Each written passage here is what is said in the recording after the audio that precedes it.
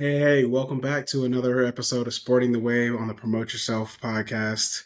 I am your host, Trey Walker. As always, here to bring you the most positive, uplifting, and vibey energy as possible.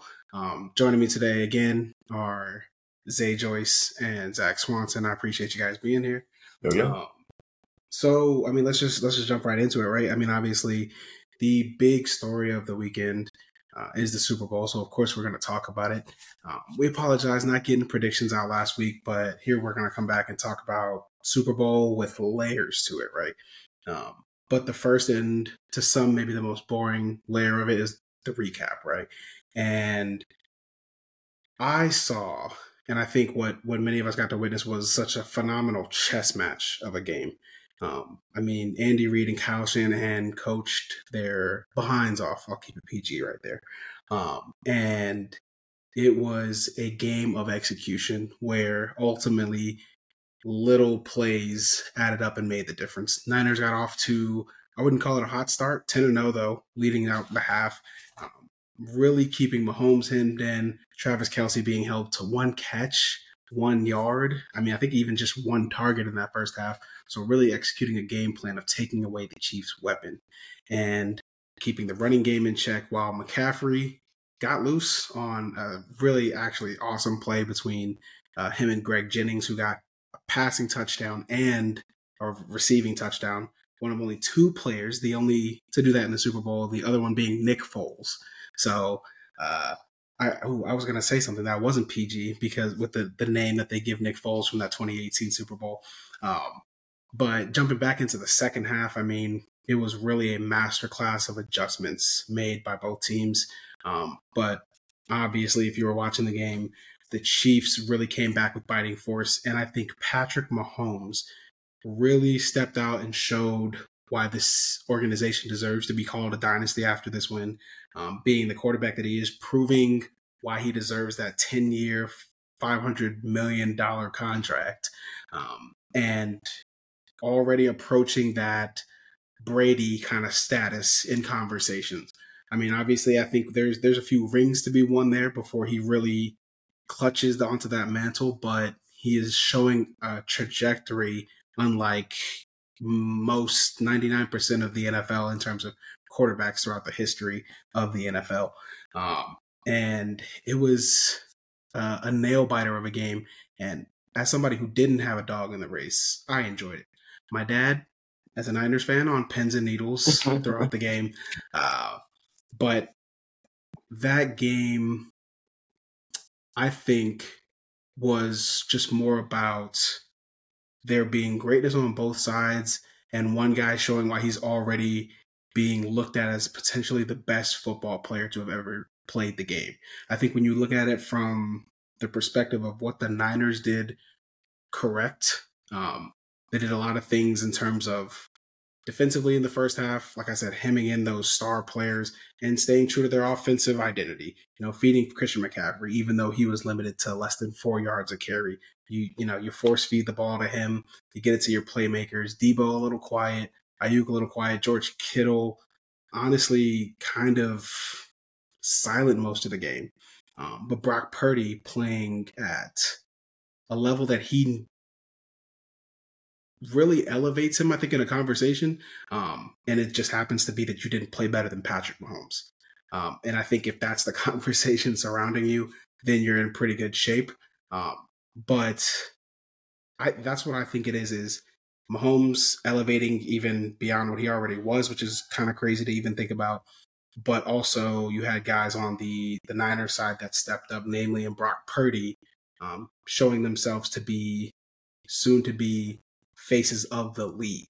So it's kind of that dynamic between solidifying yourself as an all-time great, Mahomes, Kelce, Andy Reid, and new guys coming up, particularly with Brock Purdy leading the charge, supported by obviously your Fred Warners, your CMCs, and so forth. But what perspective did you guys have on the game when it comes to that? Like, but what do you think? Who stood out more in that perspective? I think it was mostly, like, from my perspective, it seemed like it was very Andy Reid and Patrick Mahomes-esque to win in that fashion. I mean, you look at the previous two Super Bowls, they're down 10 in both of those, and they come back to win it. So I think it was really telling of how phenomenal of a coach Andy Reid is, but also how great of a player Patrick Mahomes has become over the 7 years now that he's been the starting quarterback for the Chiefs. And like you said, the adjustments that both coaches made, but especially Andy Reid, and the attention to detail. Looking at, the first half only scoring 3 points, really not getting off to the start that you want, and finding a way to go from 3 to 25 by the end of the game it was a very impressive switch. And I think Steve Spagnuolo also deserves credit for the defense. I know they gave up 22 and they didn't play great in parts, but they played great in the spots that they needed to. And I think that was, that's like what makes a great team, is when you have, coaches and players who they show up in the spots that you absolutely need them to. Isaiah McDuffie and Chris Jones, the way that they played and led the defense. So just making the plays where they needed to make plays. And I mean, you look at both teams had turnovers and mistakes that they made, but it was a great Super Bowl for sure. Yeah. My take was it was just a defensive battle. That's where all of the hard-earned yards were fought, and it was really hard to score in the first half, as you said, 10-3. I mean, there's not really much that goes on in a 10-3 game, but when you actually looked at what was happening, it was just constant pressure on the quarterbacks. We were talking about just like the stars and who are the playmakers. For that first half, the defense just shut it down completely, and that was on both sides. I was really impressed with the 49ers, but then the Chiefs, they were holding them down too. You mentioned Chris Jones before, but just the fact that all of the offensive weapons on the 49ers didn't have a chance to go off really. Christian McCaffrey, even with this fumble, he had a few breakaways, he had a touchdown and stuff, but they were just shutting them down. And I think that more honestly, in my opinion, like the second half of the game was won by the offense of the Chiefs, but the first half was really won by the defense for both teams.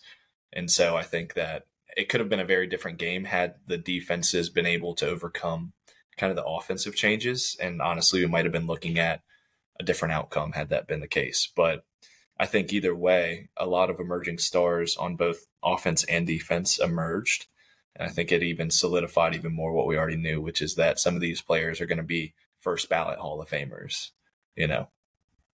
Yeah, I think you guys make a great point as far as the defense is concerned. For a game that witnessed 47 points, I thought we saw a lot of spectacular defensive plays and possessions.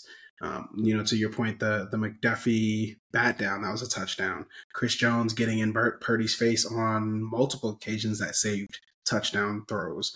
So it was a defensive masterclass, like you said, in the first half, and then we saw adjustments and we saw Mahomes be great. Mahomes step in and really earn this one, because I think what potentially makes this really sweet for the Chiefs is not being considered a powerhouse per se, like in the sense that they were in years prior, not just being overpowered, and just like the clear favorite. Like, I think you go into this game, if you're being honest, the Niners have a better team altogether, a better team put together, best team on the field. And that was something that the Chiefs had to overcome, and their defense, I think, to your point, kept them in it long enough to lead the way, to pave the way for Patrick Mahomes to then step in and take control and beat Patrick Mahomes. So that said, that second half shifts completely, and now we see a game that goes into overtime, which, I mean, when you talk about the biggest of stages in the sports world, at least within North America, the Super Bowl overtime, there's no bigger pressure there. And there's been a lot of talk late, like, in the hours since, the day since, about strategies and whether it's, deferring or receiving first, understanding the rules to postseason football, overtime football. So, I want to kind of hear you guys' perspective. I know you're not head coaches or anything in the league, but what do you take as, how do you guys envision being successful in an overtime postseason game with the new rules in place? I think it depends on your team. I think, the best coach knows his team. I know a lot of media that I watched today, they talked about how they didn't love the Kyle Shanahan, let's go offense first, because that used to be the way. It was always the first team that scored won the game, and now each team gets a chance to score. But I think you have to know your team. So I personally didn't love the call to get the ball, because I think it puts a lot of pressure on Brock Purdy to go and be that guy. Whereas as good as their defense could be, especially with the leaders that they have on the defensive side of the ball, the 49ers, I think it would have been possibly a better call, but hindsight's 2020. So I do think it's more about knowing your team and maybe not necessarily knowing, maybe the analytics side of it, but understanding what your team is capable of, where your leaders are at, and what's going to put you in the best position to be successful. So, for the Niners, it happened to be taking the ball, and, it didn't work out. But that doesn't mean necessarily that if they had picked defense that they would have won the game either. So, it's all 50-50 at that point. You got any thoughts, Zach? Not much. My only thought was, hey, if you're going to get the ball, you better score. If you don't leave it Patrick Mahomes with the ball with as much time as he needs in the Super Bowl to finish the drive off on a win. I think if you're the 49ers, you have to score. There's no other option. It's not like, let's kick the ball. It's like, 4th and 9? Well, fuck it. We're going to lose if we kick a field goal anyways. That would be my only critique of them in the overtime. I think they put together a good drive. Both teams did. But if you're playing against Pat Mahomes and the Chiefs, they're going to score, so you better too. Yeah. I like your points. One, so as far as what Zay said, that pressure on Purdy to come out with the first possession or in overtime. And even in regulation, many teams do this where they defer to get the ball back in the second half. But at a slightly deeper level, thinking about, all right, we're looking at a second-year quarterback, Mr. Irrelevant, who's been great, but there's been a lot of questions surrounding what can he lead the team to, what is his peak, and you start the Super Bowl off with, let him feel this pressure. Let him feel what this first drive really means to this game. And then now that's repeated, albeit by the 49ers decision, and he has to go out there in overtime and set the tone, because everything you do in this drive will dictate to some degree what the Chiefs then have to do to respond to you. And similarly, with 2 minutes, the Chiefs got the ball roughly with 2 minutes to go in regulation. And again, to Zach's point, you're giving Patrick Mahomes the ball with too much time and the game in his hands. And this is maybe, to Zay's point in an earlier episode, when you're a coach like Dan Campbell and you're aggressive all the way because you know who you're facing against, and ultimately you have to go out and take this game. You can't expect this game to kind of fall in your lap, and definitely not with the way the Chiefs have played this postseason, and been able to, transition into a new identity than they have in years past. So, and we could talk about overtime strategy for a while now, because I know I could get into the ins and outs of when now you have the ball in the second half of overtime, and now you're not worried about the clock because they'll just start another quarter. And you have 4 downs because you have to score regardless. At the minimum, now you need a field goal, if not a touchdown. And now you've had a full game worth of time to break down what this defense is trying to do to you. And when you're Patrick Mahomes, that's keep contained by limiting how far down the field you go, keeping pass rush lanes very supported without breaking up the pocket and giving him maneuverability to create a new pocket. But this Patrick Mahomes that we saw in this game is an evolved version from 3 years ago. Still just as great, if not better, because now he can read and pick apart defenses in ways that he couldn't, and with even less than he had in years prior.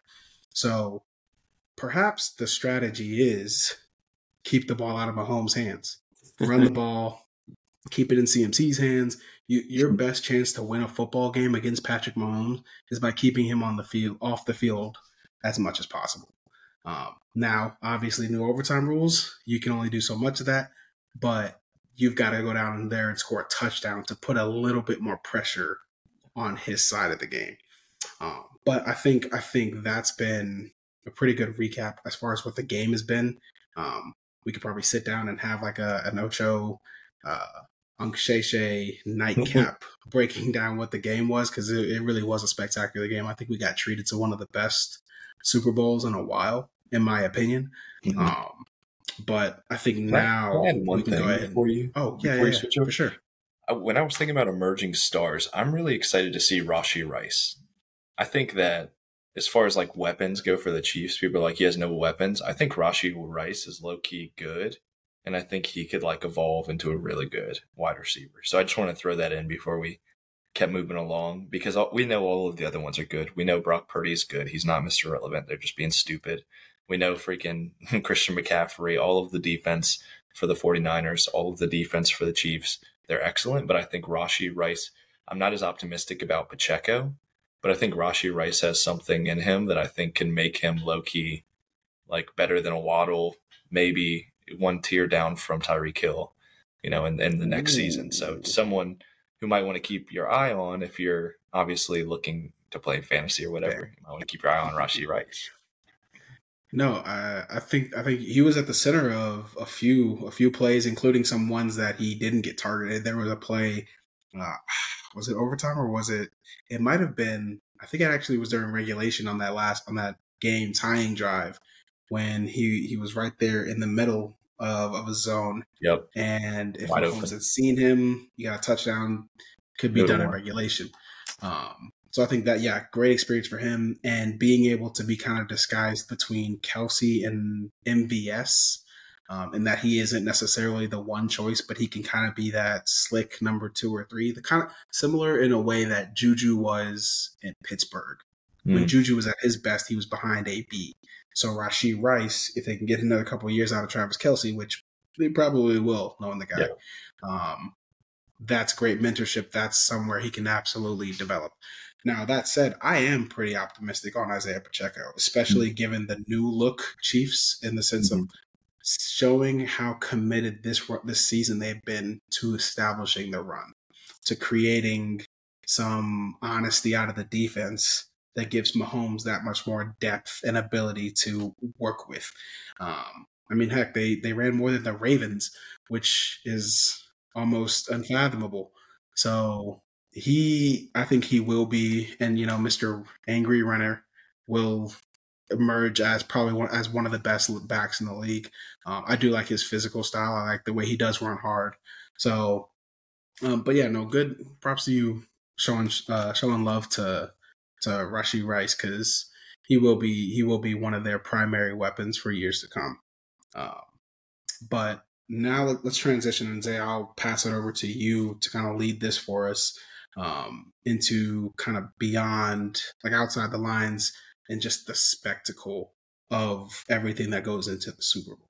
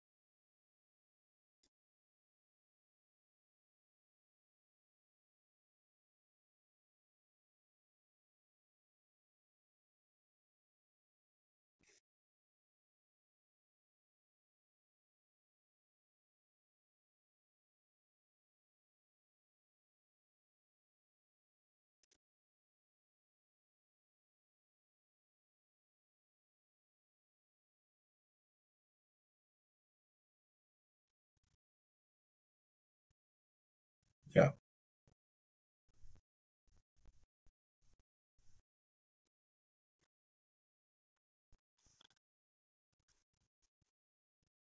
Ludicrous. Yeah. To your point about viewership, so this year's brought in roughly 120 million, I think is what I was reading on. And the lowest it's been in the last 10 years, it's only been less than 112 million viewers just 1 year. That was 2020. Other than that, it's been at 112, 113 and up. And this year being one of the highest ones actually since 2016, when it was 126 million, or 2017 when it was 119 million. So I think they're finding a consistent brand. And to your point, now you've got a bunch of influencers and people showing up, celebs at the games, and that isn't necessarily new. But now you have a dynasty who has added individual dynasty to their organization and Taylor Swift. Like, I don't care that, whoever wants to be upset about seeing her, and I'll joke like, all right, come on, like, get back to the game. Like, this is a really tense moment. I don't care how Taylor Swift's feeling. I'm feeling a certain way. But I think there's a lot of people who are way too upset about it, for ultimately what amounts to like less than 20 seconds of her being on screen time. But now, when you think about it from a business standpoint, both as the NFL and as the Chiefs, you add a powerhouse like Taylor Swift in bringing her whole cult of 6 to 36-year-olds into NFL football, and now having Travis Kelce be, for lack of a better word, reduced to Taylor Swift's boyfriend. I think that's a great thing for you, like, as a league. Like, I mean, you're tapping into, like you said, a whole like different realm that you didn't really have access to, that now is going to be pouring in, if nothing else, just to see their queen, rooting for her man on the field. So I think that's one of the best things to happen for the NFL. Like, whether you agree with it as an individual fan or not, from their business standpoint, that's a win. But Zach, I wanted to hear what you thought on it, because I know you might be able to deliver a little bit of a different perspective when it comes to, like, psychologically what brings us in and attracts us to things that maybe we aren't initially attracted to. So Taylor Swift being kind of like a proxy and a bridge. What kind of other things has the league looked at in terms of bringing new fans in? Shit, I have no idea. I have no idea in terms of like what they've done, but I've seen like a ton of media that's shown just like how like the increase and influx of like women who are actually becoming more interested. Like, I felt lucky when my girlfriend was a football fan. Like, if you can find a girl who's a football fan, like, that was like me feeling super happy. And she wasn't somebody who switched over, once Taylor Swift came to the league. She was already a football fan, which is awesome. But I've seen like so much media about like, dads texting their daughters now, like different like Taylor Swift memes and football, and like they look forward to watching the games together. And so I think just the idea of like having a cool family dynamic and making more people feel included in the game, which is typically like a male dominated audience and sport, I think is really cool to be able to see, families coming together in a different way. Obviously, like all of us, we're kind of like from the South, so it's already a part of our culture. But I think little things like this, as far as like having like inclusive programs and having these celebrities that like represent a broader audience and bringing them in, is just going to help NFL and football culture spread across different types and walks of life, which I think is pretty cool. I'm one of the people who don't give a fuck if she's there. I think it's kind of cool because it's more inviting. I don't think that it's distracting me from watching the game, because it's still a 3-hour game. So like, boohoo to those people who care about that. But I think it's also interesting to see like every year in my personal life since I was a little kid, the Super Bowl has been like a party. I think you mentioned it earlier, Trey, like the Super Bowl is conveyed as like a holiday. I don't know if that's like a Southern thing or like just like my circle, my family and stuff. But every year I was invited by friends this year because I'm not near home, and I was able to have an amazing weekend because of it. And so I'm just thankful that it gives me time to like gather with friends and family and to like celebrate together, eat lots of food, and hang out. So that's kind of like the social aspect of the game that I like a lot. Yeah. And I think, to your point, we've really capitalized on it, like, like a holiday, in the sense that whether you have a dog in the race or not, like, for example, I'm not a Niners or a Chiefs fan, I'm still plenty interested in the game as a whole. And granted, I'm a football fan. But to your point, if I invite you, and even if you weren't a football fan, you finding out that, all right, yeah, we're getting the gang together to watch the game together. And, there will be points where you're interested just because your friends are interested or your family is interested, and you're excited or sad or whatever because they are. And you might have friendly competitions or wagers within the house where you're making punishments or bets against each other, and it becomes this whole other thing. So it really has, like I said, become a holiday, because some people even take off work the next day.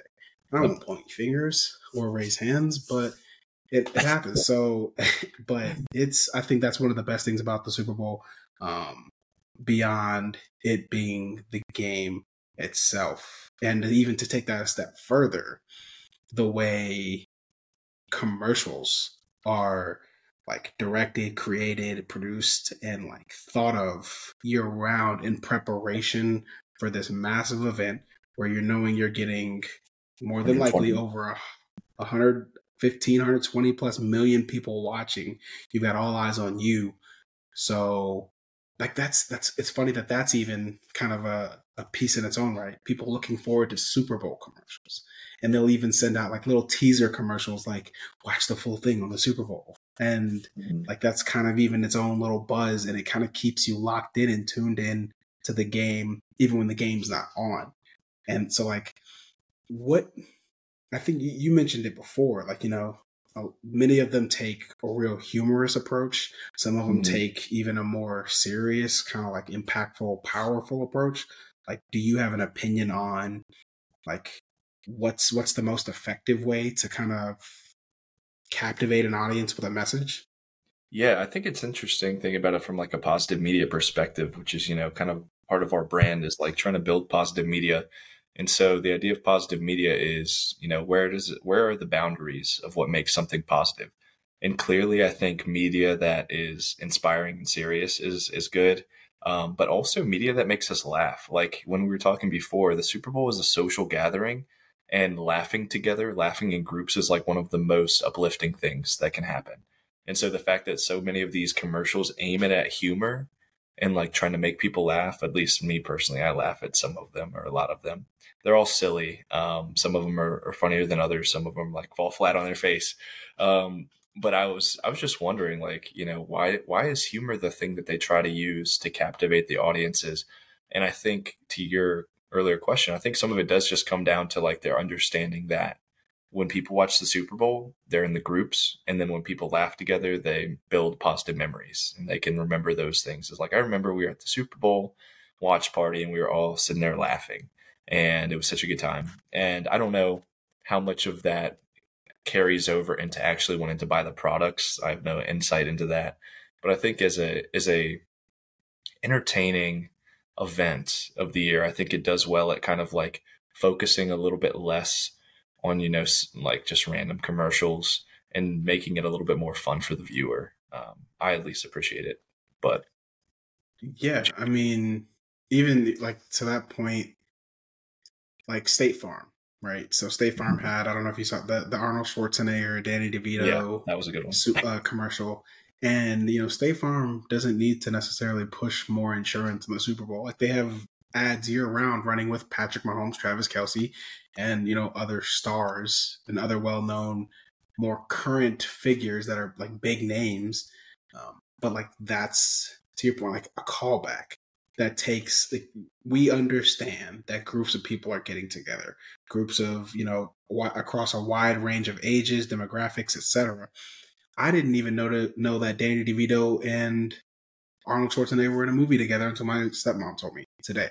Like, so it's that bringing together, and yeah, everybody being able to laugh at something as silly as Arnold Schwarzenegger not being able to say neighbor, and just injecting that humor into a group of people. And now you've got this feeling of nostalgia and just in memories and all good times. And this is all, very subconsciously like ingratiating itself with the Super Bowl, and, probably planting a very early seed of, man, I can't wait to do this again next year.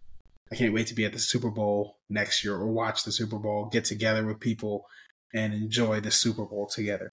Yeah, I know that's how I feel at least. I mean, so like Zay, did you have a favorite commercial from yesterday? I honestly don't pay attention during the commercials.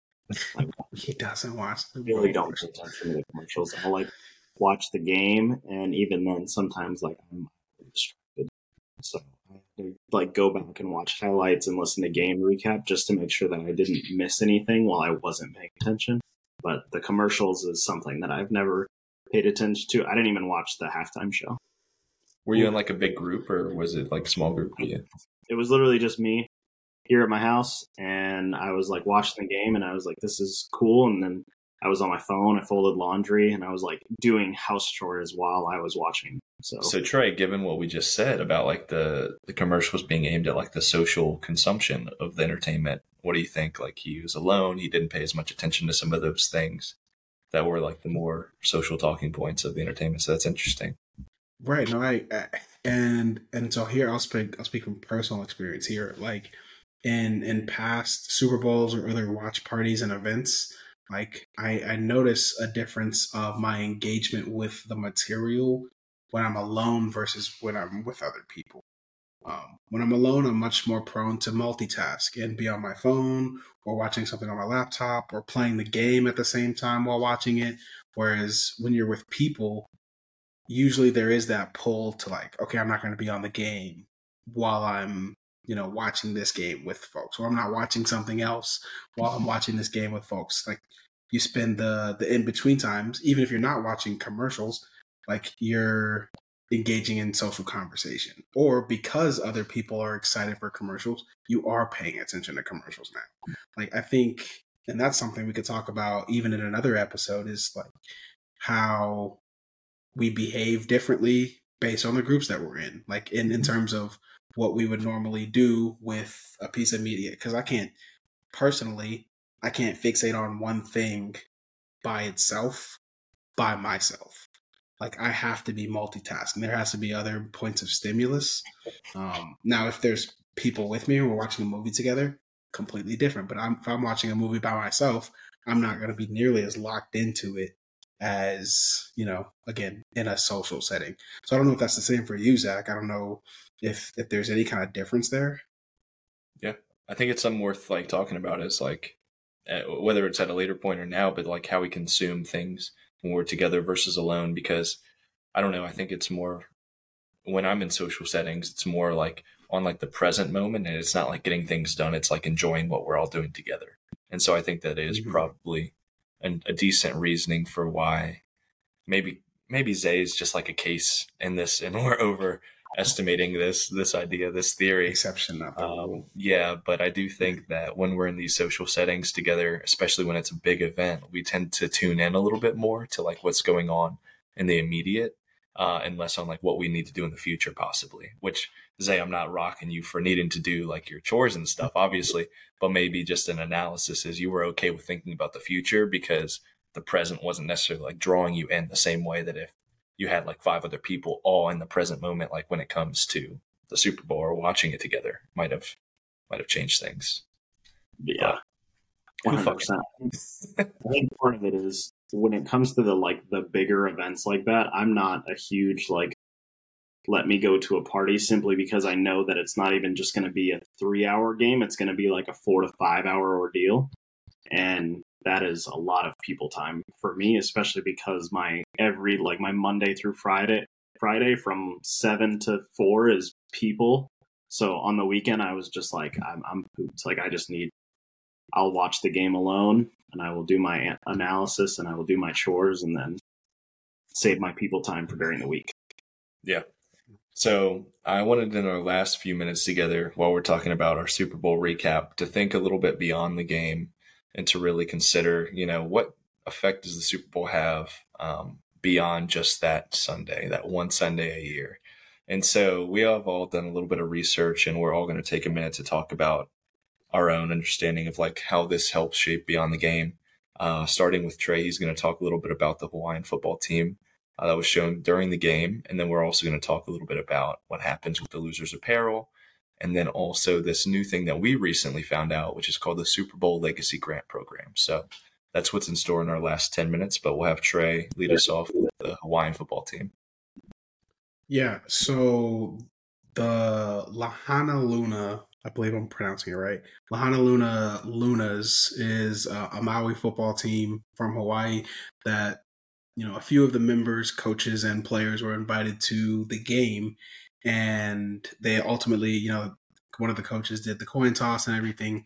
And the great story behind that, I mean, if you haven't been living under a rock, is Maui in Hawaii, a town that was just devastated by, one of the most disastrous wildfires that we've seen, killing over 100 people, displacing thousands of people.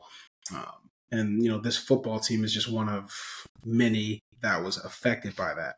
And to make a long story short, they're having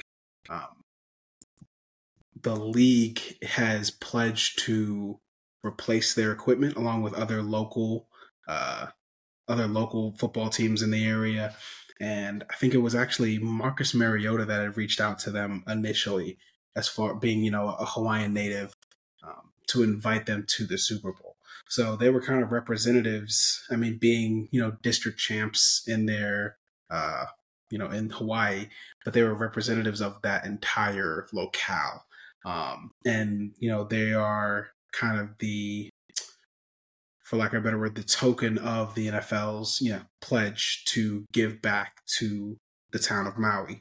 And I thought it was a really cool story because, I mean, it obviously, when we talk about sports, at least in the history of like promote yourself, paving the way, we've talked about them being more than sports. And I think this is one of those great examples of that, because when a wildfire like the one we saw 7 months ago, takes place at home, one of the last things you're thinking about is football.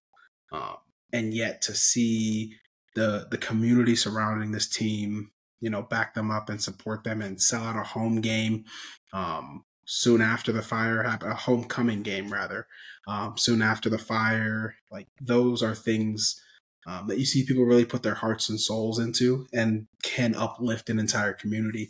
And in getting on the radar of, an organization such as the NFL, who now pledges to help I imagine not only with football equipment, but perhaps in some other ways as well, or at least attracts attention of others, celebrities, influencers we talked about, that could then potentially step in. Or other organizations, whoever they may be. So I thought that was just a really cool story that they spent a few minutes with, like a kind of like a mini documentary video kind of explaining that story. And I thought it was one of the best pieces of Super Bowl philanthropy that we saw this year. That's really cool. I didn't even know about the Marcus Mariota stuff and how he kind of like reached out. But I think that's really cool that they do things like that are a little bit more close to home, in the U.S.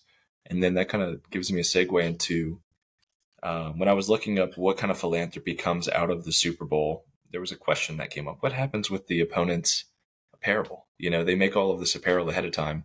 And so when looking into it, they actually have a program or a partnership, a public-private partnership with this organization called Good 360. And so what Good 360 does is they take all of the losers' apparel from the NFL and the MLB whenever it comes to the time of like the Super Bowl, and they actually ship it to countries in need where people really need clothes. And so when I was looking at their website, it says that they mostly ship things overseas to Europe, Africa, Asia, countries that really need these kind of resources, simple things, simple goods, but I think it makes a huge difference. And I think this is one thing just to highlight in terms of being a positive media outlet who really sees the value of sports, is like they're thinking of ways that they can make that impact beyond the game. And just by helping, people who don't really have nice clothes or anything, they don't mind wearing 49ers Super Bowl champs. So if you're interested, look into Good 360.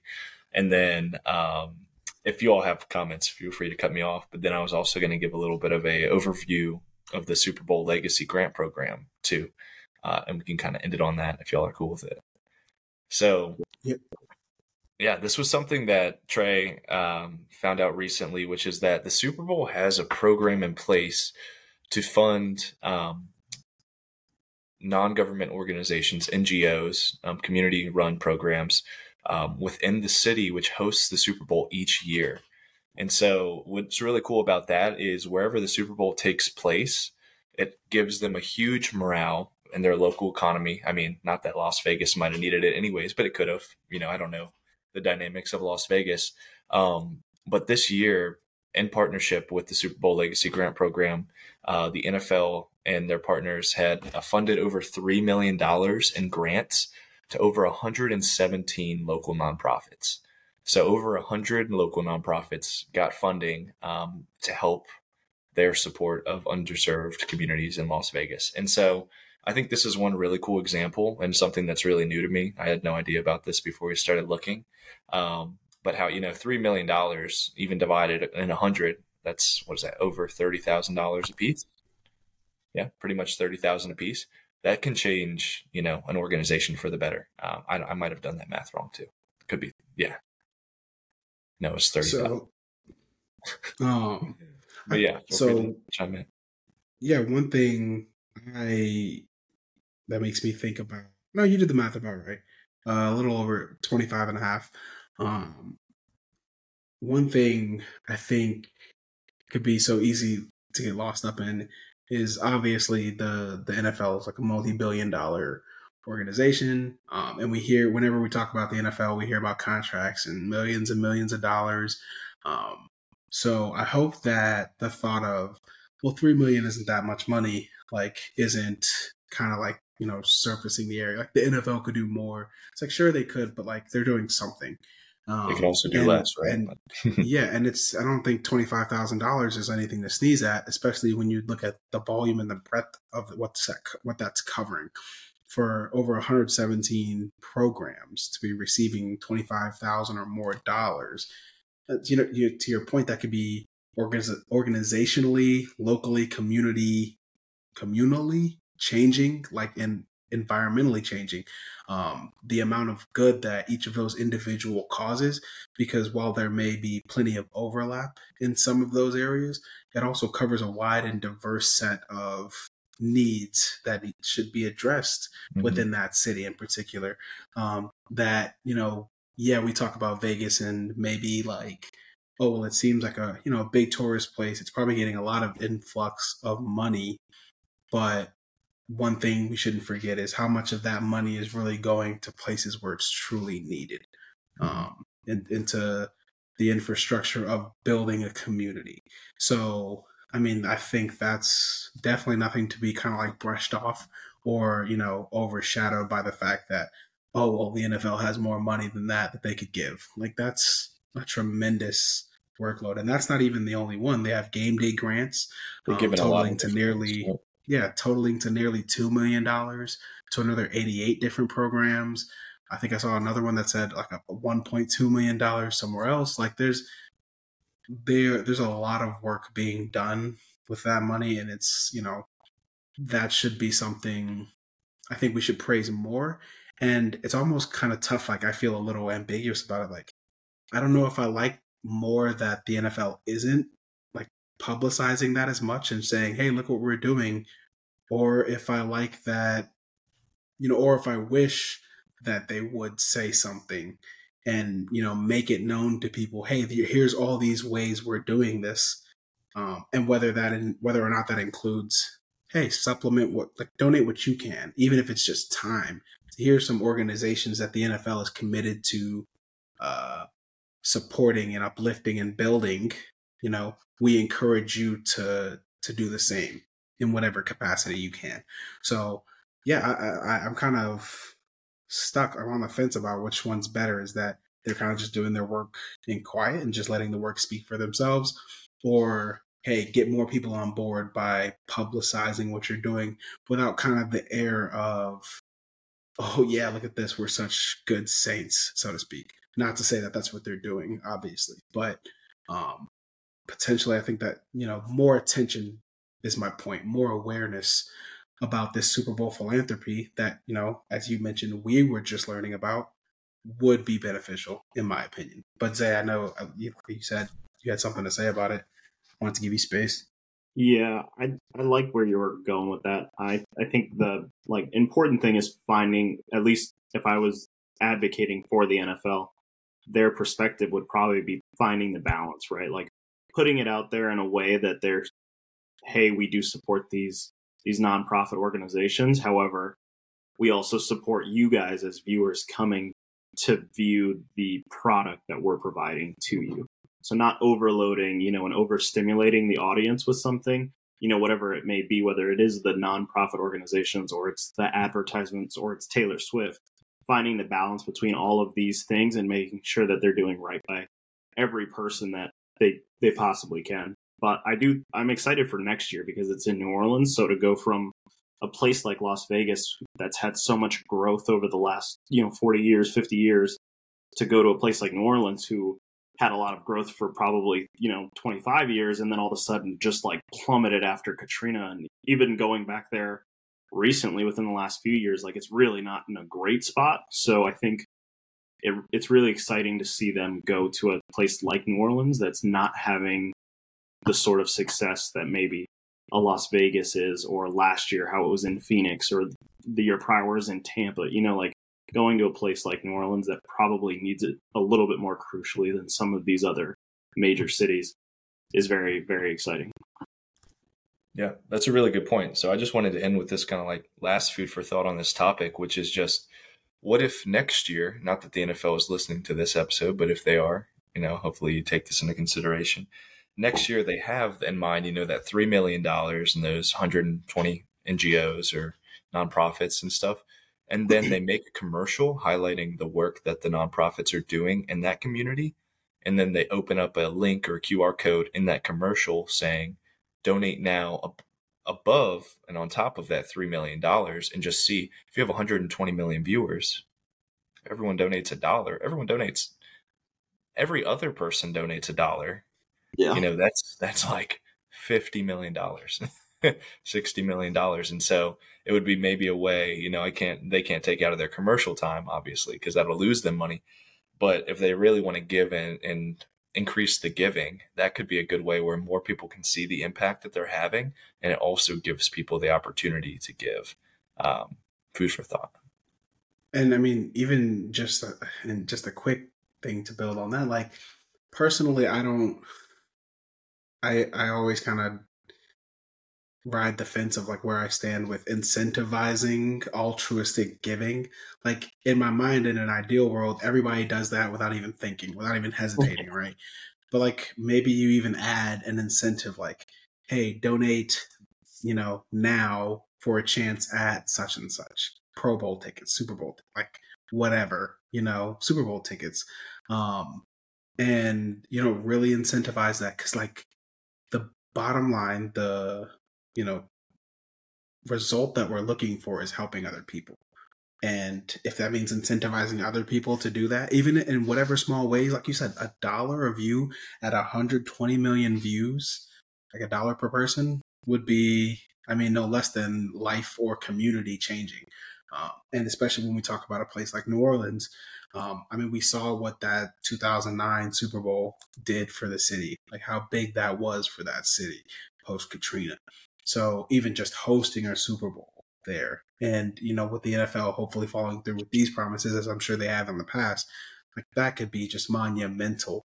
And as somebody who was in Louisiana this past weekend for Mardi Gras, albeit not in New Orleans per se, I was more close to my dad's neck of the woods, small town of 6,000, call it Hood Holiday. Where the parades come through and everything. So it's just a great community feeling. So to see that kind of effort, both time-wise, I was going to say temporally, but I don't know if you use that outside of philosophy, and financially, like that, those would be amazing to see the impact on that community over the next 5 or 10 years with, that kind of business put behind it. But I did want to give you guys any more space to, if you guys have any final comments on what we're talking about today. Otherwise, I'll go ahead and wrap us up if you guys are good. So, yeah. I think this has been an awesome episode, and I think just a highlight and just a peak for all of our listeners out there in terms of what we're taking as a direction for our Sporting the Way episodes going forward. We're NFL season's over, and to be quite honest with you guys, we're not about to break down the NBA or the NHL nearly at the level that we did with the NFL in the postseason and everything. But this transition into more sports well-being and exploring that kind of in new ways and uplifting communities. We're going to have some great episodes coming out and great content coming out for you guys. So make sure to hit the bell, get notifications, leave a review, follow us, Paving the Way PTW on Instagram, and catch back up with us. Thank you for all the love, and we'll give it right back to you. This has been another episode of Sporting the Way on the Promote Yourself podcast, where I, your host with the most, Trey Walker, Blazing Sensation, am signing off. Thank you, everybody, and have a good night. Bye, everybody.